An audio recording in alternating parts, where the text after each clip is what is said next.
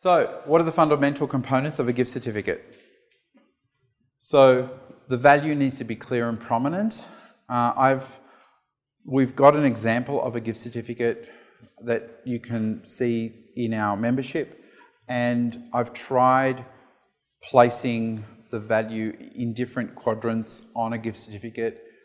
When we put it in the top right-hand corner, we tend to get the best conversion rates and the best sales averages. So my recommendation is for it to be up in the top right-hand corner and for it to be clear and prominent. We've tried making it smaller, bigger, bolder, left, bottom, centre. Top right seems to give us the best results. Imagery that inspires and supports future sales. So by that, I like to have imagery that crosses a few of those life cycles that we talked about yesterday. So then that way we can cast our net a little bit wider. Of course, I mean, it's going to depend upon your business. So there are some photographers that only focus on one very, very specific niche. Obviously, if that's what you do, then you wouldn't be casting the net wide. Okay?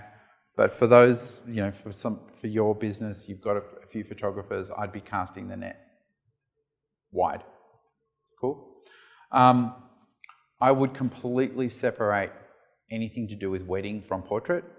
So if you are doing gift certificates for weddings, I would completely separate anything to do with weddings from portrait, because otherwise then people get confused. Okay, so if you're not wanting to, weddings, given $1 per hour return, it is nowhere near as good as portraits anyway, so maybe you're choosing not to supply gift certificates for weddings. So you wouldn't have sort of couples that are formally dressed on a portrait certificate. It's got to tie with your branding, so it has to be professionally and printed with quality on quality stock. I've been to studios that are trying to skimp and they're printing them as they go on their own machines. They just don't look as good. They can't print on that quality stock as consistently. Language on your certificates needs to be positive and toward what you want the client to do. So we want to use toward language rather than away from language. Particularly, it gets a little bit trickier in the conditions, which we've already written the conditions out for you and worded it for you. Just stick to that.